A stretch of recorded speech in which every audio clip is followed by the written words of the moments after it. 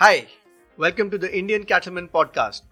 I'm your host Ajay Kumar, speaking from the buzz capital of India, Mumbai. Structure of Cattleman Podcast is as follows. Our team picks up topics from the ones you request. It speaks to dairy stakeholders across India and collates and presents views in a consistent language. Chosen language for the podcast could be English, Hindi, or another language for the benefit of all our listeners across India. You will, however, see transcripts and redone versions of podcasts in local languages on our website www.indiancattlemen.com.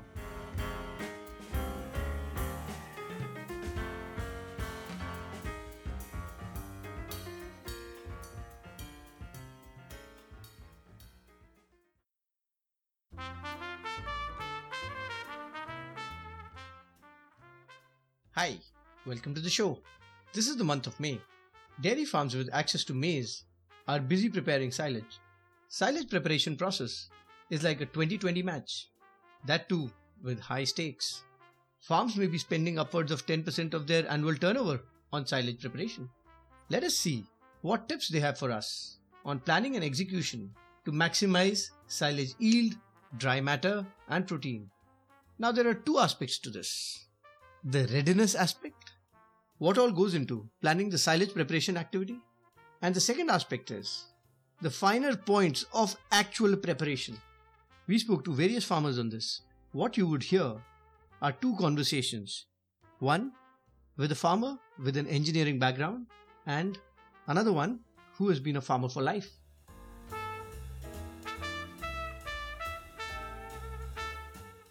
First, let us talk about the readiness aspect.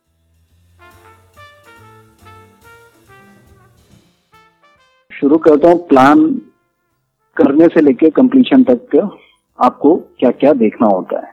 Planning शुरू करने से पहले ही सबसे important बात है कि आप अपना मौसम की जानकारी रोज कंप्लीशन तक देखते ही रहे, रोज के रोज उसे कंप्लीटली मॉनिटर करते रहें। दूसरी बात आती है पिट की तैयारी। पिट आपका तैयार होना चाहिए, सूखा होना चाहिए। तो जरा सा भी आपको गीला या मॉइस्चर वगैरह नजर आता है, आप उससे मिट्टी से भरपाई कर सकते हैं। थोड़ी बहुत तूड़ी की सेच भी बिछानी पड़ती है, इससे आपका मॉइस्चर एब्जॉर्बिंग के टाइम में या जो मिट्टी में जितने भी मॉइस्चर है जो भी एब्जॉर्ब होना है वो सारे पूरे सूख के तैयार होंगे। तीसरा पॉइंट है पिट साइज के हिसाब से आप अपनी पिट की मेजरमेंट कर लीजिए, उसके हिसाब से आपको तिरपाल अरेंज करना है। 2 लेयर की तिरपाल जरूरत होती है। सबसे रिलायबल और कॉस्ट इफेक्टिव वाले तिरपाल जो भी बेहतर आपको लगे वो आप अरेंज कर सकते हैं और देखिएगा कि आपकी पिट के हिसाब से जितना भी आपने मेजर किया है उससे 1-2 फुट ज्यादा ही ले लें चारों कोनों से। चौथी जो चीज आती है वो है हैवी ट्रैक्टर। आपको एक हैवी ट्रैक्टर की जरूरत होती है 16 इंच के टायरों वाली, जो आपको टोका करने के बाद आप जितने भी मक्की वगैरह जितने भी हैं जो टोका करने के बाद डलती है उनको दबाने के काम आएगा। इससे बेहतर होगा कि आप सुबह शाम एक बार जेसीबी चलवा लें उसके ऊपर, नहीं तो हैवी ट्रैक्टर चलती रहेगी दिन भर। पांचवी जो चीज है आपको एक्सटर्नल लेबर की पहले से अरेंजमेंट करके रखनी होगी। उनकी अवेलेबिलिटी हमेशा आप नोट करते रहें और ये बेटर होगा कि कॉन्ट्रैक्ट बेसिस पे आप देते ताकि आपको लेबर की टाइमिंग्स पे दिहाड़ी बेसिस पे देंगे तो आप सवेरे से लेके 5 बजे तक ही काम करेंगे। कॉन्ट्रैक्ट बेसिस पे दे देंगे, जितनी आपकी ट्रॉली आनी है उतना काउंट आपको बता दीजिए, बस वो आपकी उतनी काउंट एक दिन में काट के कटवा के वो डाल देंगे पिट के अंदर। छठा चीज है एक चॉपर मशीन आपके पास होना चाहिए, बड़ी वाली, जिसकी लुब्रिकेशन हो, ग्रीसिंग वगैरह हो, बेयरिंग वगैरह सारे चेक होके पहले से प्रिवेंटिव मेंटेनेंस करके उसको रेडी करके रखिए। और बिंदासे वगैरह जो चॉपर नाइफ हैं वो धारवार बना के रख लीजिए। एक हमेशा बैकअप के तौर पे एक चॉपर नाइफ पहले से हो जानी चाहिए आपके पास, जिससे आपको अगर जरूरत पड़ी तो बदलना हो तो तुरंत बदला भी जा सकता है और आपका टाइम बर्बाद नहीं होगा, जिससे कि आप कंटिन्यू करें। सातवां जो चीज आता है वो है पावर सप्लाई। जो पावर सप्लाई आ रही है आपके पास, आप पहले से ही तैयार हैं, उसके हिसाब से आप अपने नजदीकी बिजली बोर्ड से पता कर लें, जो वहाँ के जो जेई हैं, हेड हैं या एसडीओ हैं उनसे पता करने कोई मेंटेनेंस वगैरह शेड्यूल तो नहीं है इस ड्यूरेशन में जब आप साइलेज एग्जीक्यूट कर रहे हैं। तो उस ड्यूरेशन में अगर मेंटेनेंस वगैरह कुछ भी हो रहा है उनका, तो पहले से आपको जानकारी होनी चाहिए ताकि आप उसके हिसाब से आप अपना जनरेटर वगैरह, डीजल वगैरह जो भी बैकअप रखना है वो आप पहले से तैयार कर लें और तैयार रहें ताकि आपको कोई नुकसान ना हो। फिर आती है बात मिट्टी की। तो मिट्टी आपके पास होनी चाहिए कम से कम 1 ट्रॉली। जब आप जो आप साइलेज पिट जब बंद करने का दिन आएगा, हालांकि वैसे देखा जाए तो 3 दिन के अंदर बंद करना अच्छा होता है, लेकिन जब बंद करने की बारी आएगी तो आपने तिरपाल बिछा दिया और उसके ऊपर अच्छे से मिट्टी का स्लरी बना के उसके ऊपर अच्छे से लेप लगा दिया ताकि बारिश या पानी में कभी भी कहीं से भी पानी अगर आए तो वो उसके अंदर, आपके अचार के अंदर, साइलेज के अंदर जाए ना, वो साइलेज खराब ना हो।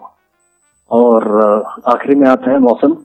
जब तक आपका कंप्लीशन नहीं होता, आप हर रोज चाहे मौसम मॉनिटर करते रहिए, उसको बेहतर एग्जीक्यूट कर सकें ताकि आपको कोई ज्यादा नुकसान ना हो। क्योंकि आप जानते हैं बारिश जैसे ही होगा, बारिश जैसे ही होता है या पानी थोड़ा सा भी चला जाता है तो काफी सारा साइलेज नुकसान में हो जाता है। थोड़ा सा पानी जाएगा लेकिन जिस एरिया में पानी घुस गया एक बार, वहां पे काफी सारे फंगल वगैरह जो भी है वो सारे इफेक्ट करेंगे उसके आसपास और वो काफी ज्यादा नुकसान होगा।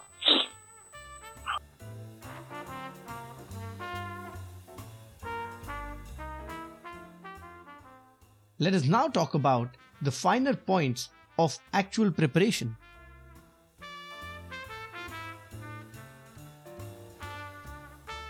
सबसे पहला जी मक्की देखनी, ਆਪਾਂ ਨੂੰ मक्की कहाँ गया होगी। उसके बाद जब मक्की का इंतजाम हो गया, बड़े टायरों वाला ट्रैक्टर भारी होना चाहिए जी दबाने वास्ते जी। फिर लेबर लियान का टोकन शुरू कर देना जी, ठीक है जी। टोकन शुरू करके अच्छी तरह 1-1 फुट की परत पूरे के पूरे जितना भी पीटा सारा उस पीट के अंदर 1-1 फुट की परत होनी चाहिए जी। और उसमें दबाते चले जाओ ट्रैक्टर की खेलो, दबा का सारा दिन अगर टोका चल रहा सारा दिन ट्रैक्टर बंद नहीं करना, ठीक है जी। उसके बाद साइड में कहीं रह गया उन्हें अच्छी तरह दूसरे बाद पैरों की खेलो अच्छी तरह दवाई करनी, ठीक है जी। जब अपा ने रात में भी बंद कर दिया, जब मौसम खराब आ उसमें तरपाल के लोग करना जी। 3 दिन तक इसी तरह ही अपा ने 1-1 फुट की परत ले जहां तक भी अपा ने चढ़ान तक लेकर जाना, वहां से ही कटते चले। उसके बाद जिसे हम अपना खट्टा पर जाएगा अच्छी तरह दवाई करका जेबीसी के लो दवाई करवा का एंड ठीक तरीके के लो सारे काम करका तरपाल घेर। एक पहली तरपाल घेर रहे हैं सेटन तक देगी, जिस टाइम दूसरी तरपाल घेरेंगे तो उस टाइम पूरे के पूरे पर क्या तूड़ी मिलाकर कारा घेरो, क्या तूड़ी में मिट्टी मिलाकर कारा घेरो। एन अच्छी तरह मिट्टी घेरी जानी चाहिए ताकि हड़ा ना पार सके, छत्ता में पानी ना बढ़ा। इन चीजों का पूरा ध्यान रखना।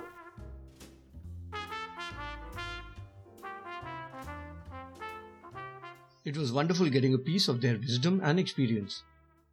Going prepared and manually managing the process seems to be the mantra. I'm sure this will go a long way in improving silage preparation practices across farms. Our calculations indicate that typical cost of silage will be fodder cost plus rupees 40 to 100 per quintal depending on which part of the country the farm is located.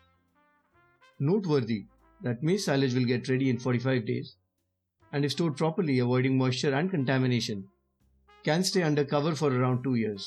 However, once opened, it should be consumed within 60 days. On opening, best to send a sample for lab testing so diet can be balanced accordingly.